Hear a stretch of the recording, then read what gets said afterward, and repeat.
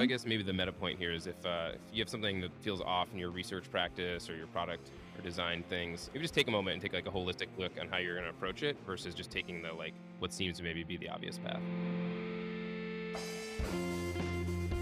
This is Erin May. I'm John Henry Forster, and this is Awkward Silence. Silences.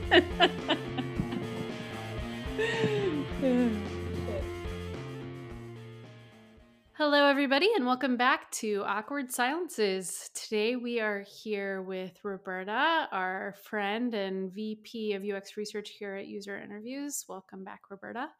Hi, it's good to be here. Got JH here too. Yeah, new format. I'm excited. New format. So we're trying a new thing. So, let us know if you like it in whatever way you want to do that. Twitter, something. And if you don't like it, don't let us know. Don't let us No, I'm know. just kidding. Don't want to hear it. We only like positive feedback. Just kidding. That is not what we do here at User Interviews. We want all the feedback, good, bad, and ugly. And on that note, we have a format for this potentially recurring series where we get Roberta on to join us and talk about kind of what's going on macro and UX are micro at User Interviews and how the two play together. And to do that, we're going to talk about good stuff and not so good stuff. So, in User Interviews parlance, we have tacos and Tide Pods. JH, you want to explain what that means? Yeah, so we're a remote team and we always have been. So we use Slack a lot, and a lot of our culture comes out of Slack. So way back when, somebody installed a Slack bot called Hey Taco, which is, you give somebody a taco emoji as a thank you or a shout out for doing something well. We've since evolved to a more sophisticated tool where you can like tie it to specific values and other stuff. But this was how we got started. And so tacos have just become a long celebrated positive thing in the team. And then somewhere along the line, somebody made a Tide Pod emoji during the people eating Tide Pod craze in the world, which I don't remember when that was, but it was a thing. It's been a few years, yeah. Yeah. And obviously, I think the team quickly flagged that it's not great to Tide Pod somebody else. It's not mean to, it's mean to call out Erin and say Tide Pod or whatever. And somewhere along the line, it just became this organic thing where if you made a mistake, you would just Tide Pod yourself and kind of own like, hey, I kind of messed this up and I just want to call that out and say that to the team. And so we thought that'd be a fun way, a little inside joke for this segment. Awesome. So on that note, who would like to share a taco?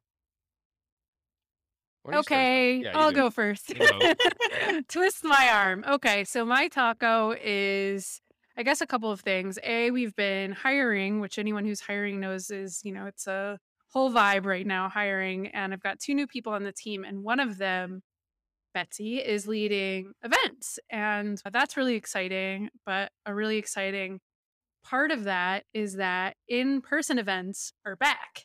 And we are sponsoring our first in-person event in literally years. It's the Learners event. If anyone listening is familiar, if you're not, come see us there. We'll be there, a bunch of us, me and Roberta, some other folks. And just so excited to be at an in-person event, to meet the Learners people I've been emailing with, videoing with, Zooming with, podcasting with for years in real life. Super excited. I'm glad that this is something we get to do again, just like generally speaking in human terms, but also UX research in general. And the programming is going to be awesome. Just a really cool list of diverse conversations on topics that are hot and interesting and we should be having. So very excited for that. That's me. I'm so excited. Yeah, it sounds. Is it like multiple days? What's the format?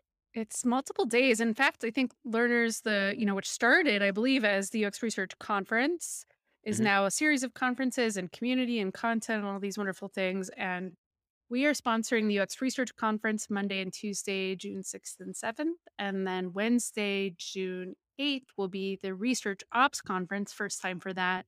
Then later in the week, there's a design conference. And then I think there's another conference the week after. So it's really a whole lot of kind of connected but separate events, and of course remote as well. So if you can't be there, we'll be on the interwebs. Nice. Yeah, the program is like stacked. I am so excited. I'm also because I'm so introverted, like hang out with my camp all day, nervous to meet everyone in person, but very excited. Like the Reox community has been huge for so many years, and just seeing people in person is going to be amazing. So cannot wait. Yeah. Awesome. Good one. Roberta, you want to share your taco? Sure. I'm really excited. Our research team, when I started, we did a lot of like discovery research using Teresa Torres's continuous discovery framework. And slowly but surely, we've been introducing like new research methods for the team over the last like 8, 9 months. And it feels like it's really coming to a head like over the last few weeks where we're rolling out new methods like surveys, usability testing, concept testing. So it seems like our team's hitting a new just maturity level, which is really exciting. Get to get in like the weeds and talk about the craft of research a little bit more. And like our team's growing too. Like Erin said, we have like a user researcher who started in February, Morgan. We have a research ops manager. So it seems like our team is like really hitting its stride and like really starting to show the impact of research on the team, which is really exciting. Was there one method you were like particularly excited to see come to life?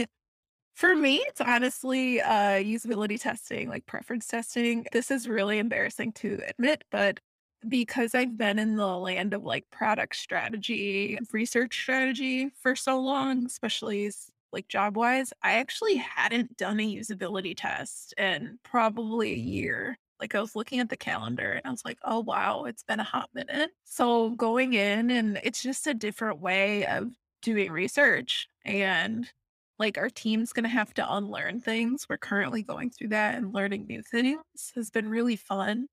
I like the cycle too because it's much quicker than like Hmm. strategic research, which like that research is so impactful, but it's just a really nice change of pace that I've been enjoying a lot of. Hmm. So yeah.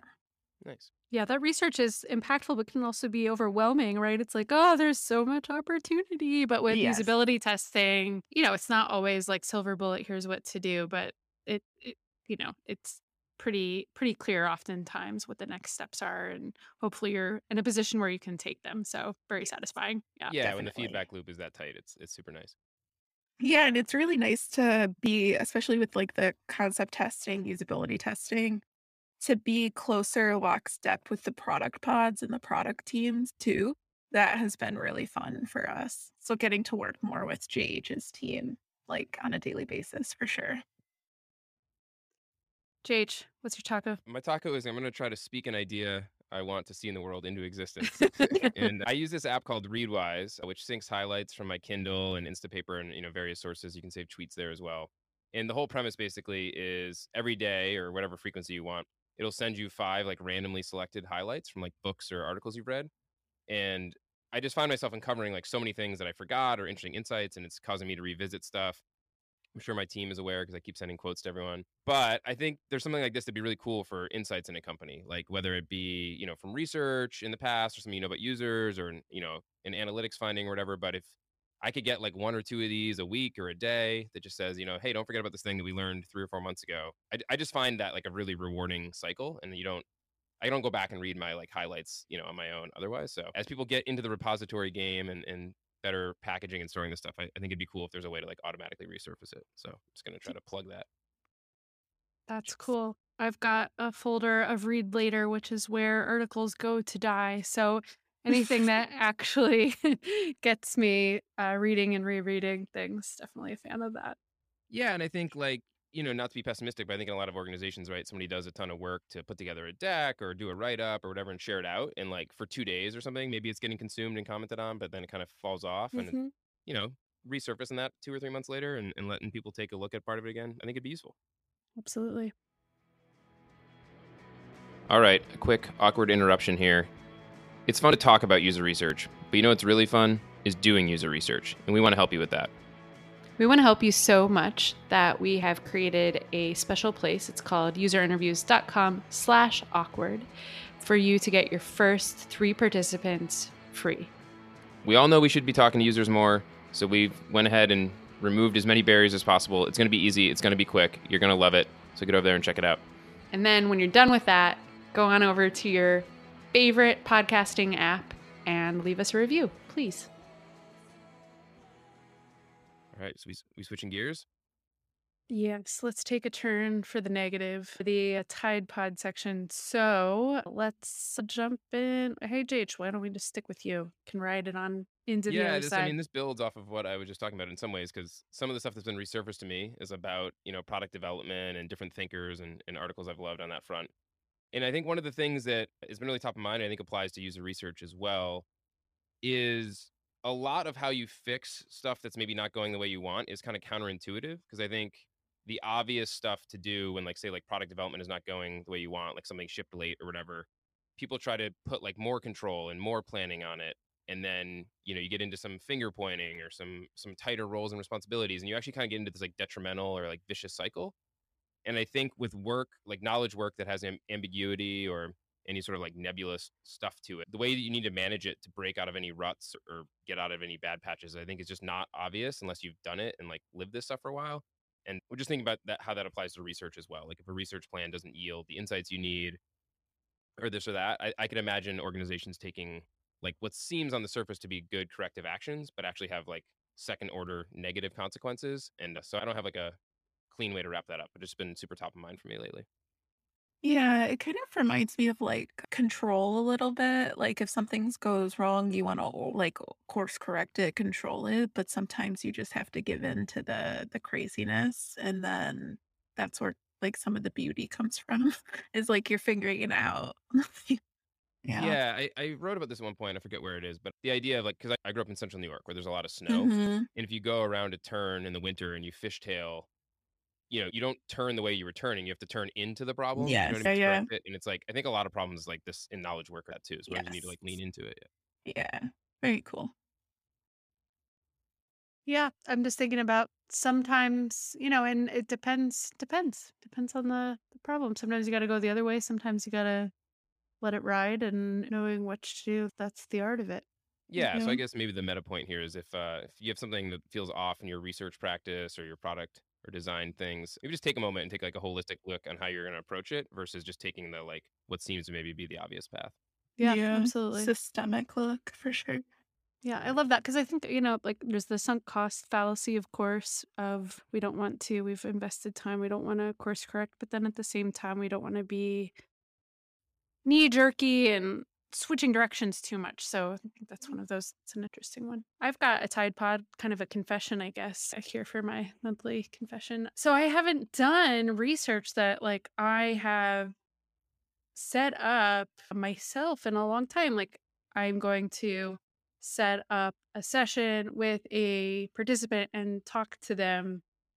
It's been a minute. And certainly I have benefited from all the great research Roberta and her team have been doing. I consume a ton of passive insights.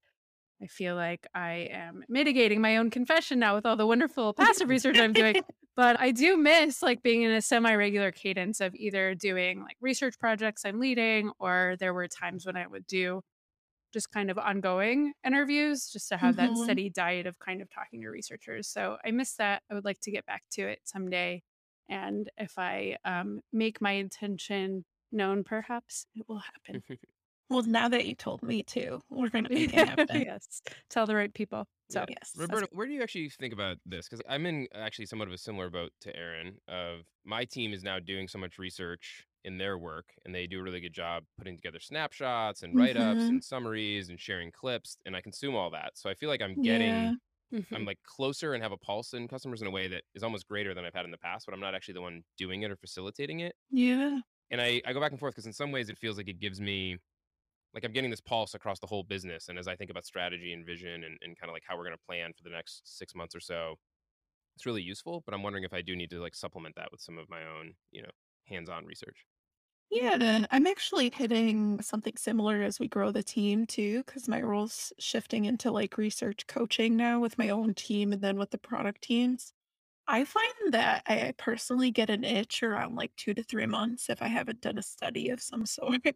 And so I try to keep up a regular cadence for myself. I think like I mean long-term dream if we're doing like intentions manifesting, hopefully I want to get a recurring research program going. I think a lot of our stuff right now is like project based or like opportunity solutions, but I would love to use our own tool and just be like, hey team, Friday, we're going to talk to like 8 participants and just schedule it. And like, we're going to do it once a month. And maybe it's like the leadership team who pops in or like other teams. But just having like that reoccurring touch base, I think the work that the teams, like the research team, the product teams do is super valuable. But I think it's also valuable going through the process of like scheduling, like all the parts of the research process, not just digesting the insights, especially when it comes to our own product to JH. Like, I think Yeah, it's, yeah, yeah, yeah. No, I think it's tough. I feel this way a little bit with like quant data too. Like now that we have a whole yeah, team of data scientists and analysts,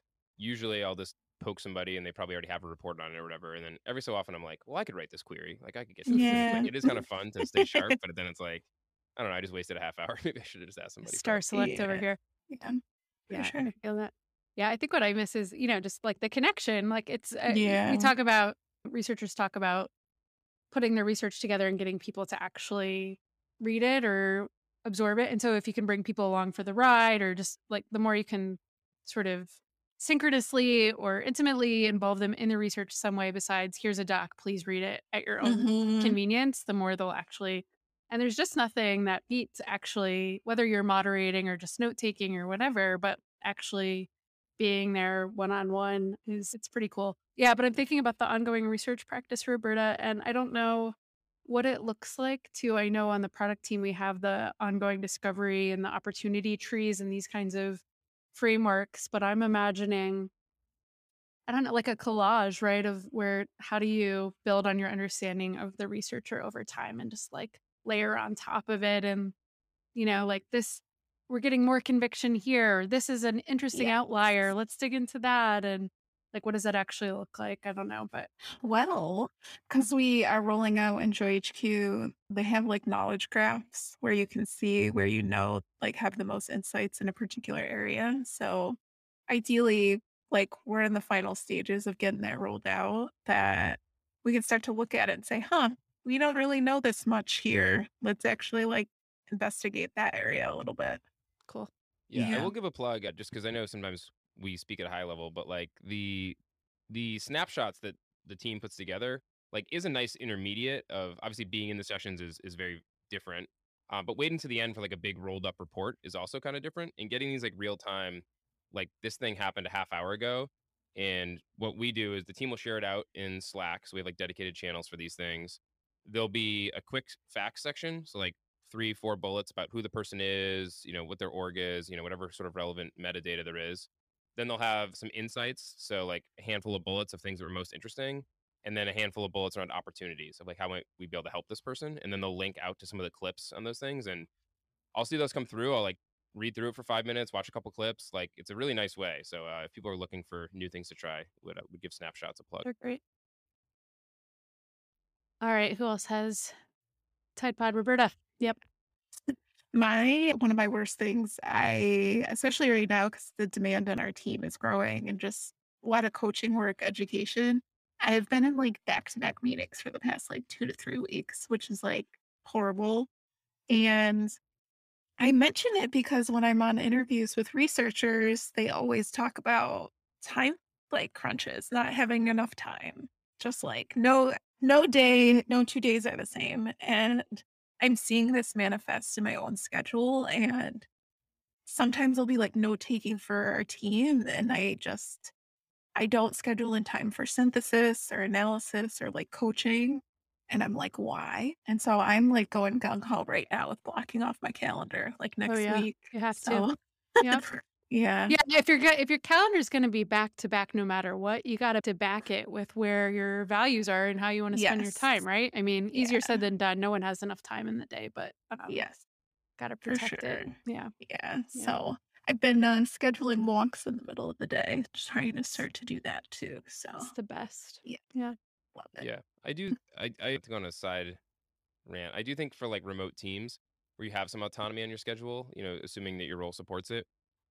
I'm a huge fan of the sort of like somewhat atypical schedule. You know what I mean? Like if I'm up early, getting a jump on some work I need to do, taking a break to hang out with my kids, working, sneaking out in the middle of the day for a run or a walk, maybe wrapping up early to make dinner, jumping on later to close stuff out. Like I know that doesn't work for everyone, but it works for me. So I always just like to plug it. I feel like it just like feels like you're almost like your own small business and you get to like kind of work on your own terms. Obviously there's limits to that, especially with meetings, but Yeah. I'm a fan versus I know some people are really strict and they're like 9 to 5, close my laptop, take off my work from home slippers, put on my hanging out slippers and, switch gears. How many slippers do you have? No, you know what I mean? Like some people really like to Yeah, like switch. They're no, like, I'm done totally, with work. totally. I Yeah. like the blender, but it does require some discipline for sure. Yeah. It's all Absolutely. slippery slopes. Cool. Well, that was that. Any other thoughts, folks? No, I'm super curious to see if people have feedback on the format. I think now that we know the format ourselves, we can probably do a better job of, keeping track of things that are interesting to us so we can talk about them. Yeah, it was fun. Yes, Awesome. definitely. I know we're gonna poke you guys over the next month. So we're gonna be Yes. doing studies. I'm gonna be sending JH insight follow-ups, like read-wise. It's gonna be great. Yeah. Cancel all my meetings with Roberta. Call it a day. Awesome. Until next time. Thanks for listening to Awkward Silences, brought to you by User Interviews. Theme music by Fragile Gang. Editing and sound production by Carrie Boyd.